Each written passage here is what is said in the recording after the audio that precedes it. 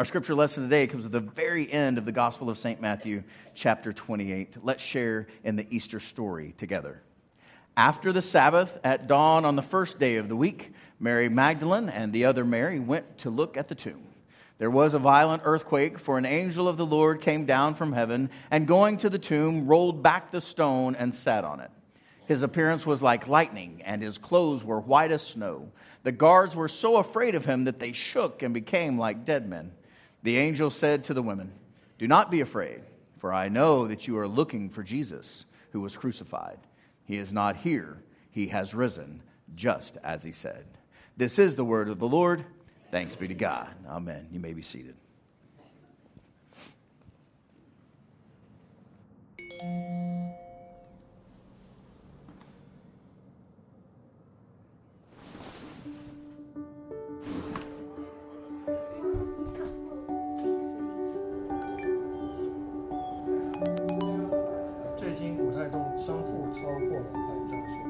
Wait, hang on.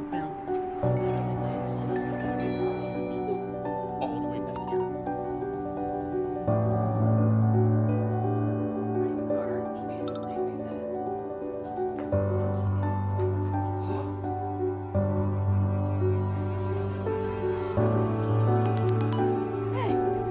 Hey! 我真不敢相信这件事情发生了。 Dude, no way! I told you! You're not gonna believe what just happened.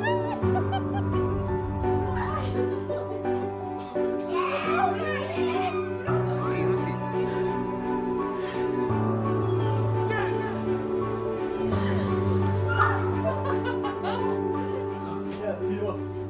Oigan todos, Jesucristo.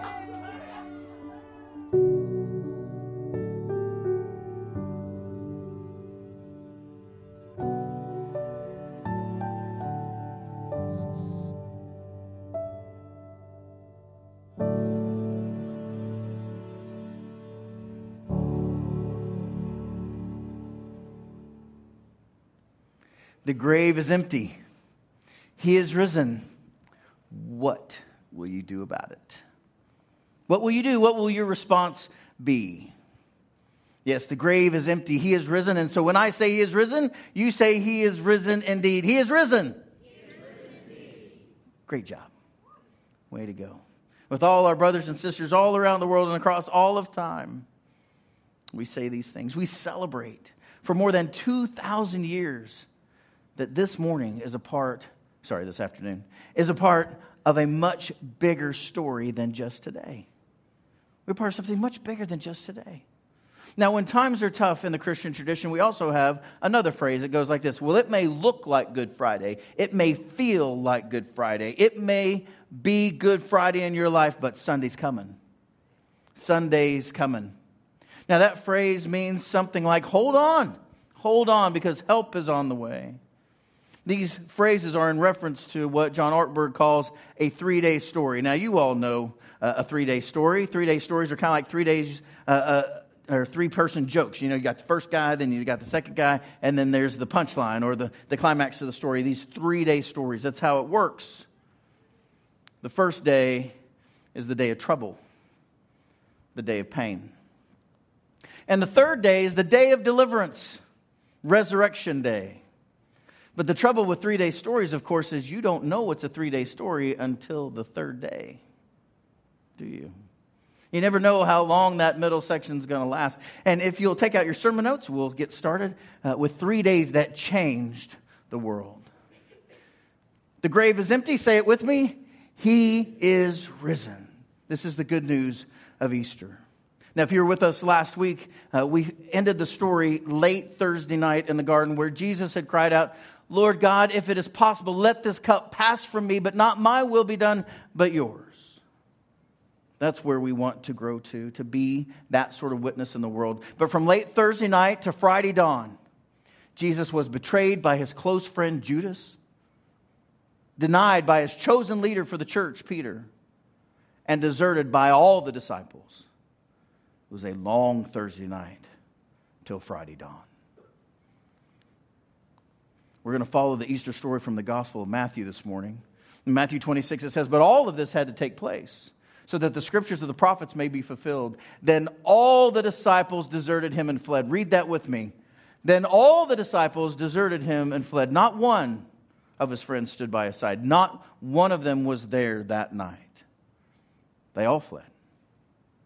And it's in this darkness of Thursday night late into Friday morning before dawn. It's in the dark that Jesus was taken not by the Romans, but by religious leaders. It was religious people that took him and tortured him overnight. They would spit on him and beat him and slap him and mock him and take him outside the city walls, out to Caiaphas' house, outside the city, and throw him in a pit and keep him there until dawn. And then in the morning, they gave Jesus to Pilate, to Rome, for them to kill him. You see, they had made a plan. They had set a trap. They set it up. But they weren't going to sully themselves. They weren't going to be to blame. So they are going to have Rome do it. They're occupying force. And so it would work for them in multiple ways. They thought they were so smart. So the gospel continues in Matthew. It says, when morning came, all the chief priests and the elders of the people, they conferred together against Jesus in order to bring about his death. And they bound him and they led him away and they handed him over to Pilate, the governor, the highest ruler of the Roman authority in that area. Yeah, the first day, Friday, that's the day of pain. It's a day of trouble. That's day one of a 3-day story. The gospel continues that after flogging Jesus, Pilate handed him over to be crucified. So often we'll go from Palm Sunday to Easter and we'll skip all the middle section. Some of the devout would actually back up and attend a Good Friday service or think about Good Friday, but normally that starts at the cross. But a lot had happened to Jesus well before the crucifixion. In Rome, they had a practice known as the scourge, and they would take a whip, and there were metal balls, steel balls that were heavy enough to bloody you, to break the blood vessels underneath your skin and to bruise you badly. And then they had figured out that right behind that, if you took fish bone and you cut it into a hook, that once the ball would hit you and bloody you, then the hook would tear out your flesh and you would bleed to death. They knew this so well that if they would hit you with this 40 times, you would die. They'd never known someone to live past 40 lashes. And they had done this so many times to so many thousands of people that they'd actually taken it down to a deadly, torturous art where they would say 40 lashes minus 1 so that they could hold a person on the very edge of death before they bled out. And it's after this.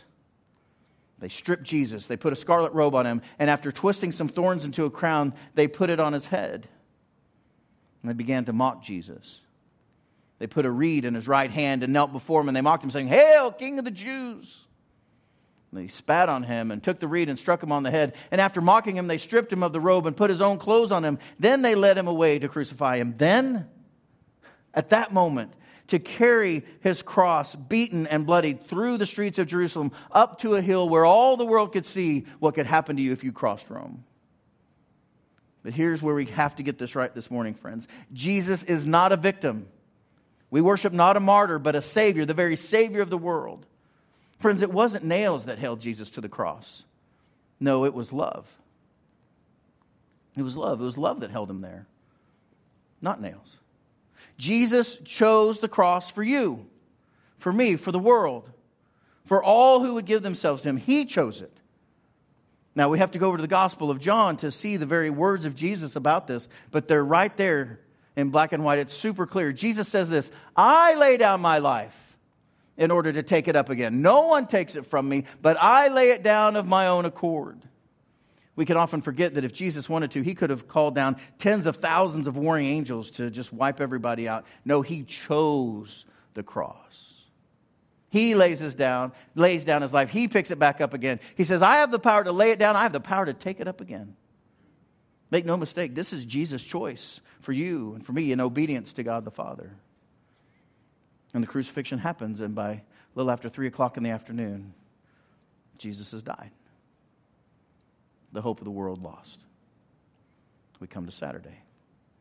Saturday is the day that nothing makes sense. Nothing makes sense on Saturday. You've had the pain, you've had the betrayal, you've had the denial. People have left you. You are in your misery and in your pain, and you don't know how you're going to go forward, and you know you can't go back. You get stuck in these moments.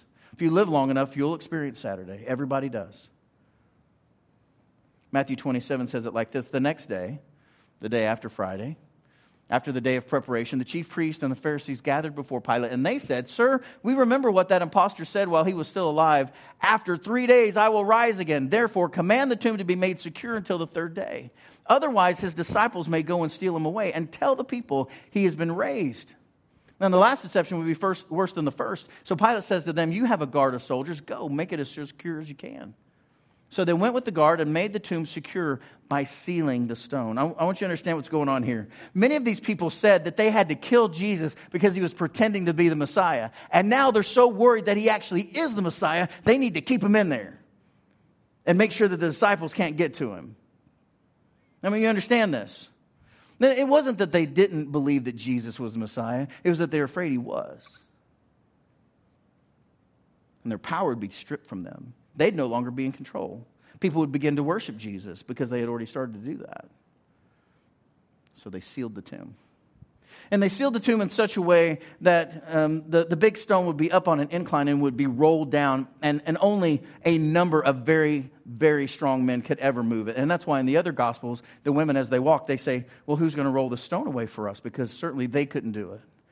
It would take the very strongest men around to do it, and many of them. Yep. All of us know Saturday. It's the day of waiting. It's a day of waiting. And if you live in Oklahoma, you've lived through seasons of this, if you've been here very long. I remember 24 years ago, I was in seminary at the time. I was in my middle year. And I remember calling my family and checking. My grandmother lived not too far from here, just up by Penn Square Mall, and her entire house shook. And 168 lives were lost. And I called my professors and said, I need to get home.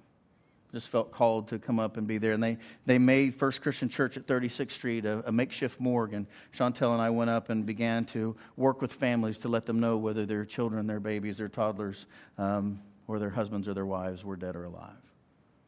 And to do that work. And it was a terrible, terrible, long Saturday of confusion and death. When our youngest son Noah was born, 2 days before he was born was Columbine.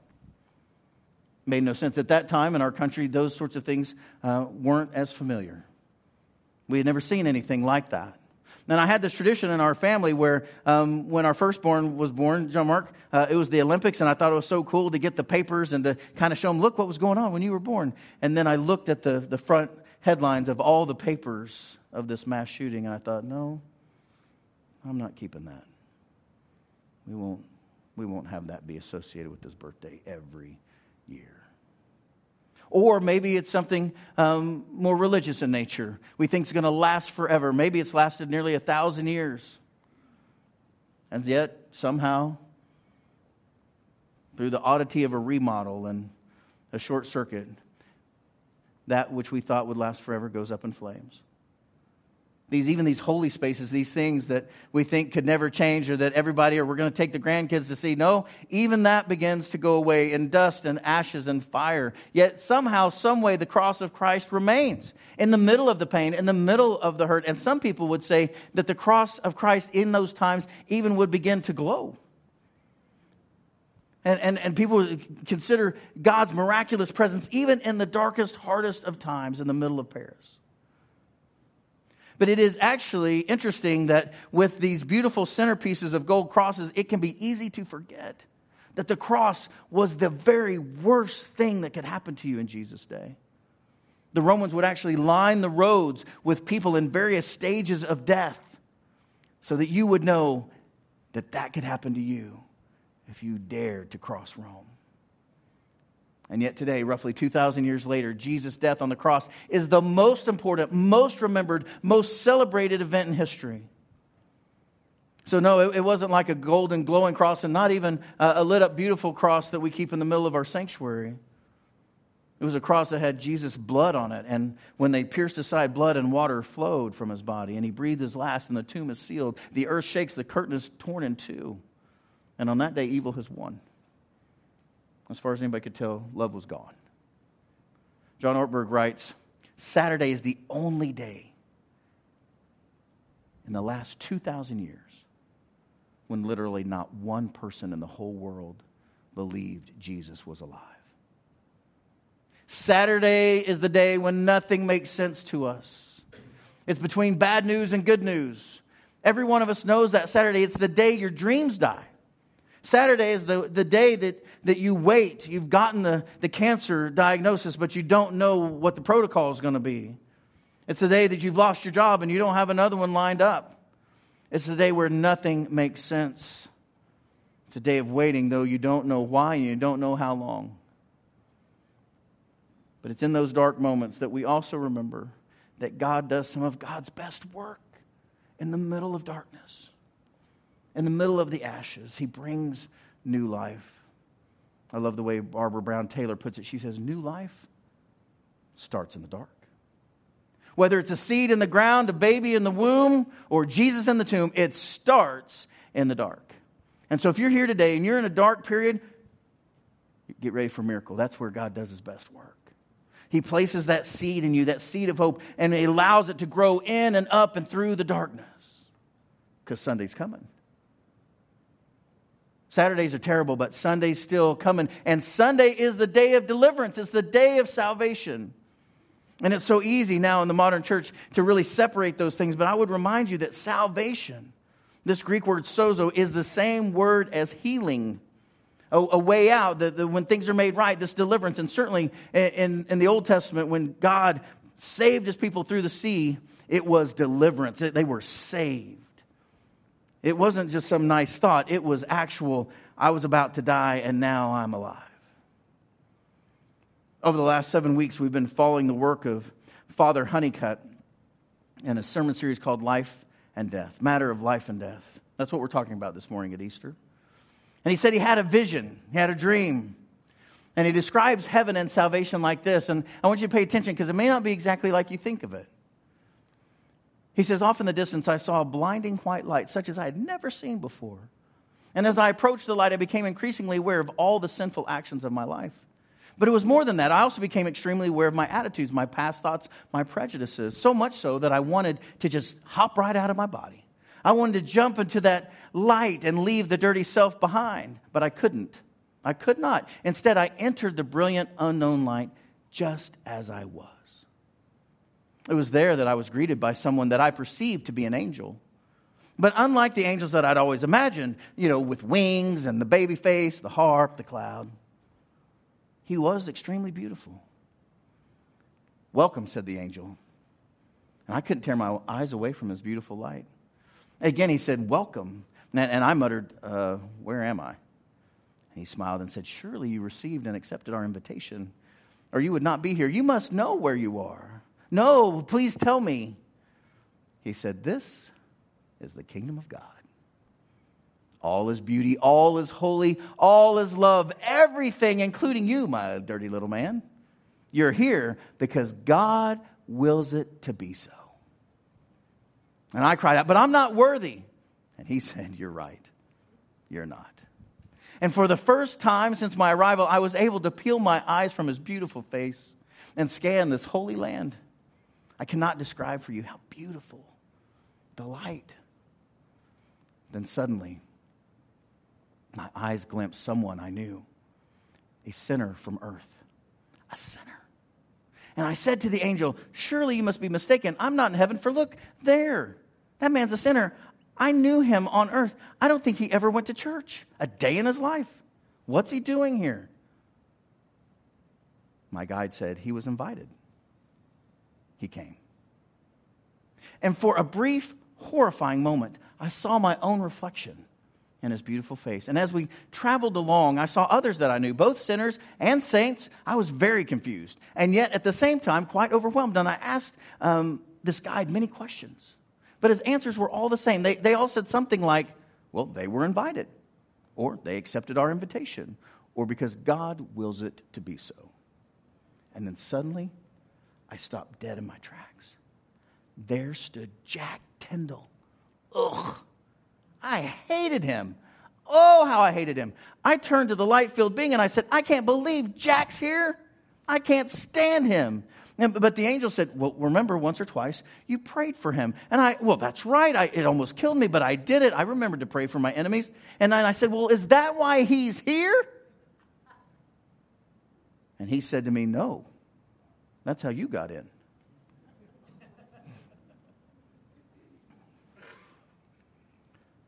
sure I'd prayed for my enemies, but I surely hadn't prayed that I'd spend eternity with them. Now that we could think about for a while. Then almost like a stage parade, one by one, enemies and scoundrels alike, they all passed before me. And I started yelling at my angelic guide, and I started to cry. I saw nothing before me but people I hated. Where were the folks that I loved? Where was my wife, my mother, my father, my grandmother? Where were all my friends who had passed on? And almost on the brink of hysteria, I turned to the glowing creature and I pleaded, but where are my loved ones? And he asked me, why should they be here? I said, for me, because I love them. They are my family. No, maybe they weren't all perfect, but they were good folks. Please, oh please tell me where are my loved ones. And he too shed a tear. And the light subsided a bit, and he showed me his hands and his feet. And I recognized Jesus. And in that same moment, I became white as snow. No longer feeling dirty or shamed in any way, he said to me, I too know love. And it is my love that's brought you here. And all these other people here. To this kingdom. Many whom you love are here also, yes. But you should know that they are no more loved than those whom you hate. For they are all my family. My family. And I am the judge. I am the judge. My Father has given me the reign of his entire kingdom. And as you know, I open my heart for the love of the world. That those who love me, those who love me, those who love me will inherit eternal life. And then he vanished.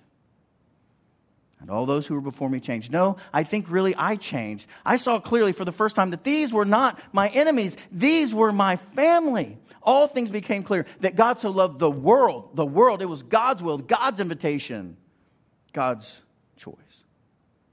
And I became overwhelmed with joy. And there were shouting and dancing and music and a feast before me, surrounding the throne of light.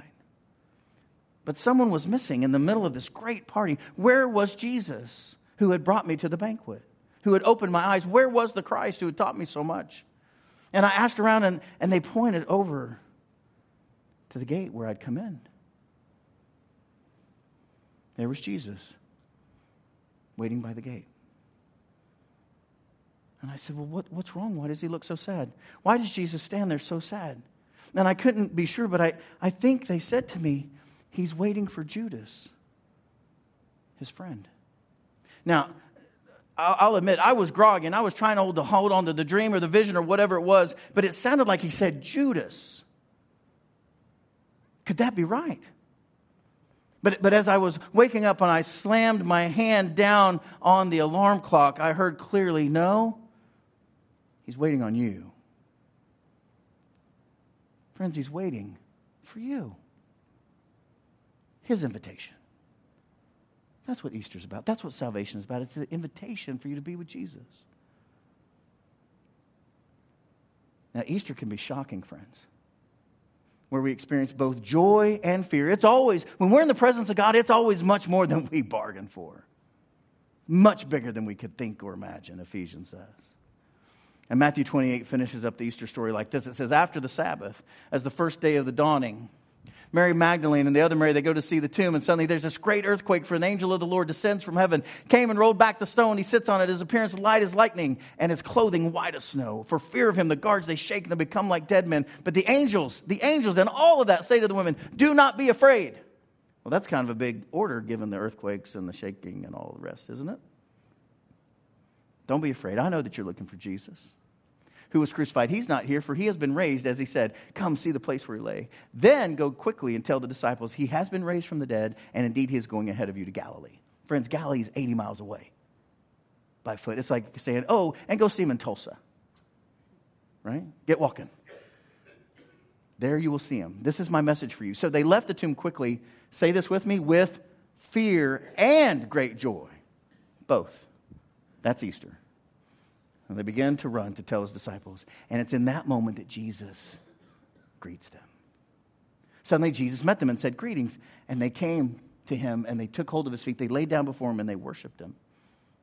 So if you're a lady in the room, I want you to know this. The women are both the first witnesses and the first messengers. This is crazy in first century Palestine. Women had no standing, and this is who God chooses to be both the first witnesses of the resurrection and the messengers of the most important message the world has ever known. Jesus' Easter message to them and to us is simply this: don't be afraid. Don't be afraid, don't be afraid, don't be afraid. Whatever you're afraid of, you don't have to be afraid because Jesus is with you. He's alive and well. And then he says, secondly, go and tell. Go and tell my brothers to go to Galilee, 80 miles away, and there they'll see me, just as I said. Now, it's easy to read over this, but I want you to catch this. Who are they supposed to go tell? His brothers? Well, who might that be exactly? Because you'll notice there's nothing in the story between the time that they all deserted him. All of them. These are the people he calls brothers. Now, for those of you who have brothers, you get this. It's how it is with family, right? It's not perfect, but we love them anyway. It's not about their character. It's about Jesus' character. It's about his love. It's about his choice of who he loves. He calls them brothers. That probably tells you everything you need to know about Jesus. That those in his darkest, most powerful time of need, they would walk away, they would deny, they would betray, they would leave him cold. And he calls them brother. He calls you sister. He calls you brother. He calls you friend. So Jesus' Easter message to them and to us is one, say with me, don't be afraid. You don't have to be afraid anymore, friends. And then, now that you're not afraid, go and tell. Right? That's the Easter message. That's what we're to do. So on Easter Sunday, Jesus' followers' lives, though, got a lot more dangerous. They didn't get easy. They got harder.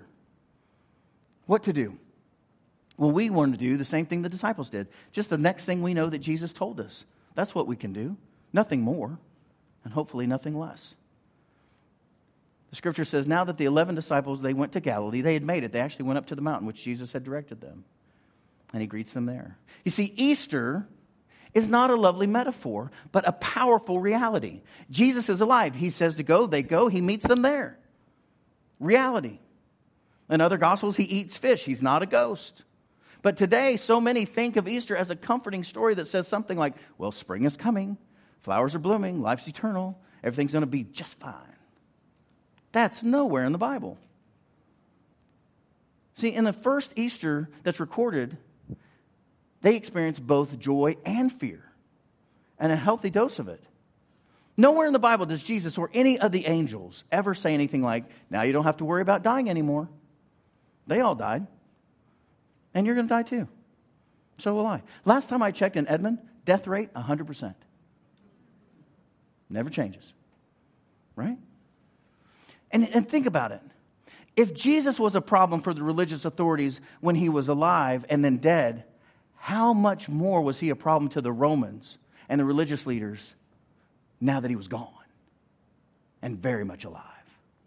How much more furious at the empty tomb? How much more afraid? How much more desperate? How much more dangerous to anyone who would dare stay connected to claim the name of Jesus?